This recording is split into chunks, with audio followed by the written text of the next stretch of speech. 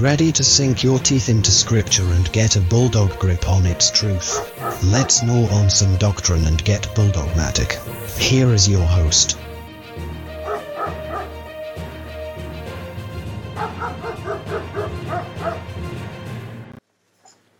Hi, my name is Scott. Welcome to the podcast. I hope you're having as good a time as we are this morning. I'm here with Pastor William. Pastor William Shifflett is the pastor at Reasoning Tree Church in Edinburgh, Virginia. So it's good to be with you. Next, Dr. Sproul talks about cursed, and he says cursed, cut off from God's presence. So being blessed is to be in God's presence. To be cursed is to be out of God's presence. God describes an outer darkness, far from the light of his countenance. The outer darkness was the abode of the Gentile in the Bible, outside the camp, I think is how he describes it. But I'm going to read Leviticus chapter 16 and just two verses, 20 through 22. That's on page 71 of his book. Okay. To make it easier, rather than me have two books in my lap. And that reads, "And when he has made an end of atoning for the holy place, the tabernacle of meeting, and the altar, he shall bring the live goat. Aaron shall lay both his hands on the head of the live goat, confess over it all the iniquities of the children of Israel, and all their transgressions concerning all their sins, putting them on the head of the goat, and shall send it away in the wilderness by the hand of a suitable man. The goat shall bear on itself all their iniquities unto an inhabited land, and he shall release the goat in the wilderness." How is that important? And how does it apply to the atonement, which, of course, that's what we're looking at. Right. Well, the simplest way, perhaps, to say it is that the person who clings to their sins, who won't make confession, who won't acknowledge them, will be driven into the wilderness where their life will be in peril. The wilderness being typically the thought of being driven into the Judean wilderness, which is a lot of desert and dry, and you're getting down towards the Sinai, and it's just not much there except rocks and dry. Now, goats could probably make a living or survive there, okay? But the fact is you're separated from all this beautiful, gracious, refreshing, enjoyable, and it is because you cling to your sin. Okay. Now again, you said, "Well, the goat didn't do that." The goat was a symbol of the person who would not cling to the sin and who chose to go away from God's presence rather than staying in the fellowship of God's presence. Mm-hmm. I won't go off on a long tangent there, but you can almost make a case about what I've seen some of your posts on Facebook this week about being a Lone Ranger Christian out there on your own, and out there on your own, you're not going to make it. You're not going to survive. But that's the observation I would have. Is just it's a clinging to your sin. You know. How does that relate to the cross, which we're looking at? We're going to look at it a little bit closer, I think, in the next sub chapter. But was the goat symbolic? The goat was symbolic of carrying the sins of the people away from them. And this is the idea of Christ. God laid on him the iniquity of us all. You know, we have to be careful with the biblical metaphors. They're all, you have these different metaphors. They all bear the same idea. Christ bears our sins and satisfies the righteous requirements of God's wrath. Mm-hmm. The goat symbolized that for those people. Jesus symbolizes it in the New Testament for God's people. If you go to Isaiah 53, the Lord has laid on him the iniquity of us all. The people hearing that understand the idea of the goat.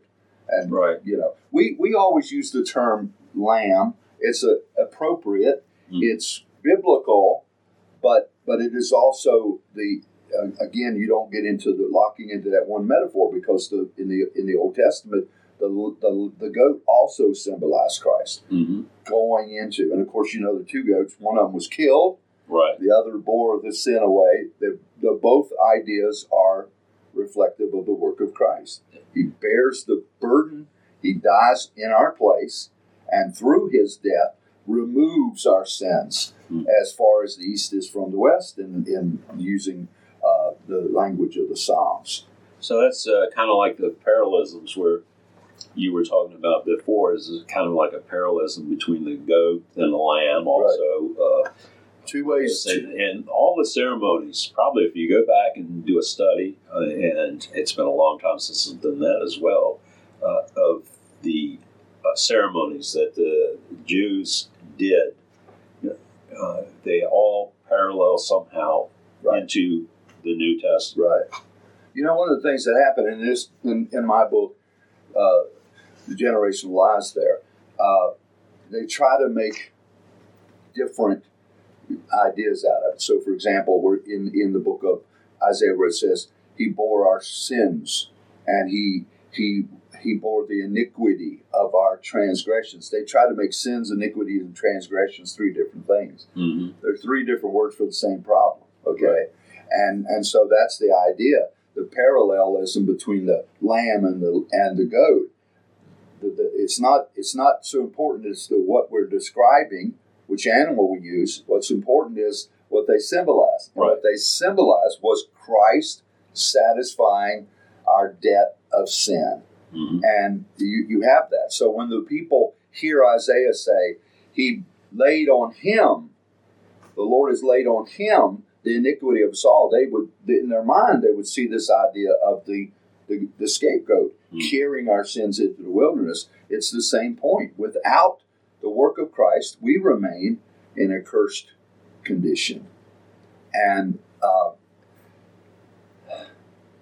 that again, it can be frustrating because so many people just don't understand that. They just don't understand where we are without Christ. Mm-hmm.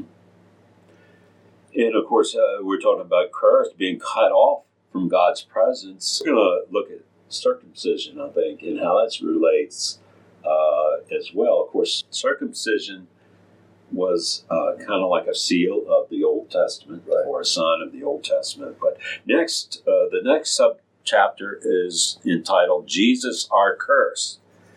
Page 72 is Galatians chapter 3, verse 10 through 14. Did you want to read that?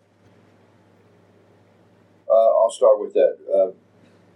I'll start with, for as many as are of the works of the law are under the curse, for it is written, cursed is everyone who does not continue in all things which are written in the book of the law to do them. But no one is justified by the law in the sight of God is evident, for the just shall live by faith. Yet the law is not of faith, but the man who does them shall live by them. Christ has redeemed us from the curse of the law, having become a curse for us. For it is written, cursed is everyone who hangs on a tree, that the blessing of Abraham might come upon the Gentiles in Christ Jesus, that we might receive the promise of the Spirit through faith. And we've talked about this many times, but just that cursed is everyone who does not continue in all the works of the law, all things which are written in the book of the law. And that's where we talked a little bit earlier about the pursuit of perfection. We are not capable of keeping the law perfectly. Right. But we are empowered by the Holy Spirit and through the transformation of the Holy Spirit to grow in grace to where we are not, the worst kind of rebel, if you can think of any other word. But that's the idea of curse.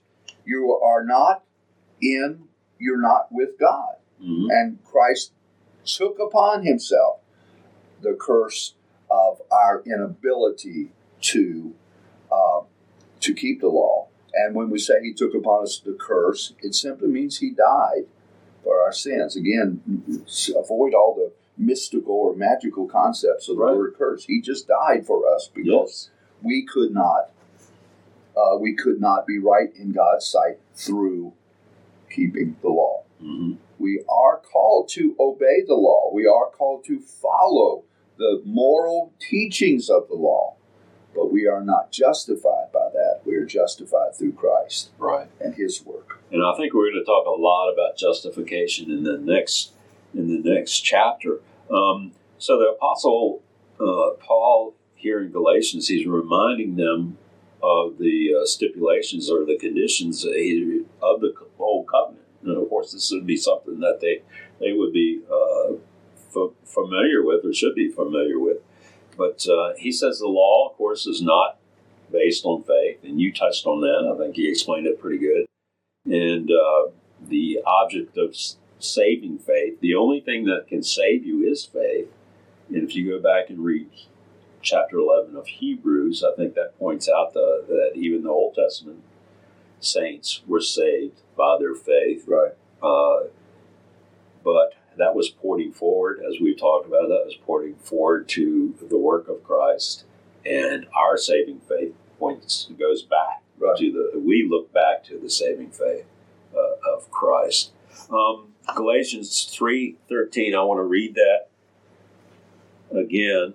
And I think that's Christ has redeemed us from the curse of the law, having become a curse for us. For it is written, cursed is everyone who hangs on a tree. Now that confused a lot of people, I think, that when they say Christ has become a curse for us, that kind of turns people off a little bit. But how exactly did he become that? Well, just by what you said, right. Just by you have to, again, you said recognize different metaphors describing the same thing. It's the same idea. Christ became a curse in the same way that the scapegoat carried our sins into the wilderness, mm-hmm. that the live goat was killed for the sins of the people, although in the Old Testament is a temporary fix. With Christ, it is a once for all. The problem is dealt with. That's the whole thing. And that's where you can get into sometimes people just fail to recognize they're using different metaphors mm-hmm. to say the same kind of thing. Now, he's quoting from an Old Testament passage which said that anyone that hangs on a tree is cursed. Mm-hmm. And this is where we go back to our name of the church, Reasoning Tree. Mm-hmm. The tree is a cross. Right. And so that was the idea. But Christ had to be made a curse. He had to bear our sins in order for us to be free.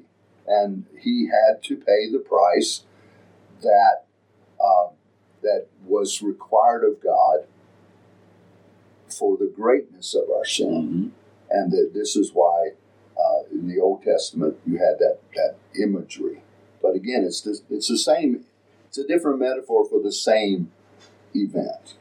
So just as the symbolically the sins were placed upon the goat, in reality, Jesus bore our sins on the cross the moment that God placed his wrath upon him. Oh, what love. Right. Oh, what love. Dr. Sproul said, and I thought this is where my studies went like crazy. I love this sort of thing. But he says, at the cross, many Old Testament prophetic utterances were fulfilled to the most minute detail. And we could fill up at least another podcast, maybe two, with the prophetic utterances that were fulfilled. But he looks at just a few. He said that Christ was delivered to the Gentiles, which means sent out. He was sent outside the camp where the light of God's countenance did not fall. Just as the scapegoat was driven outside the camp, Jesus was forcibly led outside the walls of Jerusalem. Right. And he was crucified outside the walls of the city. So he's taken out.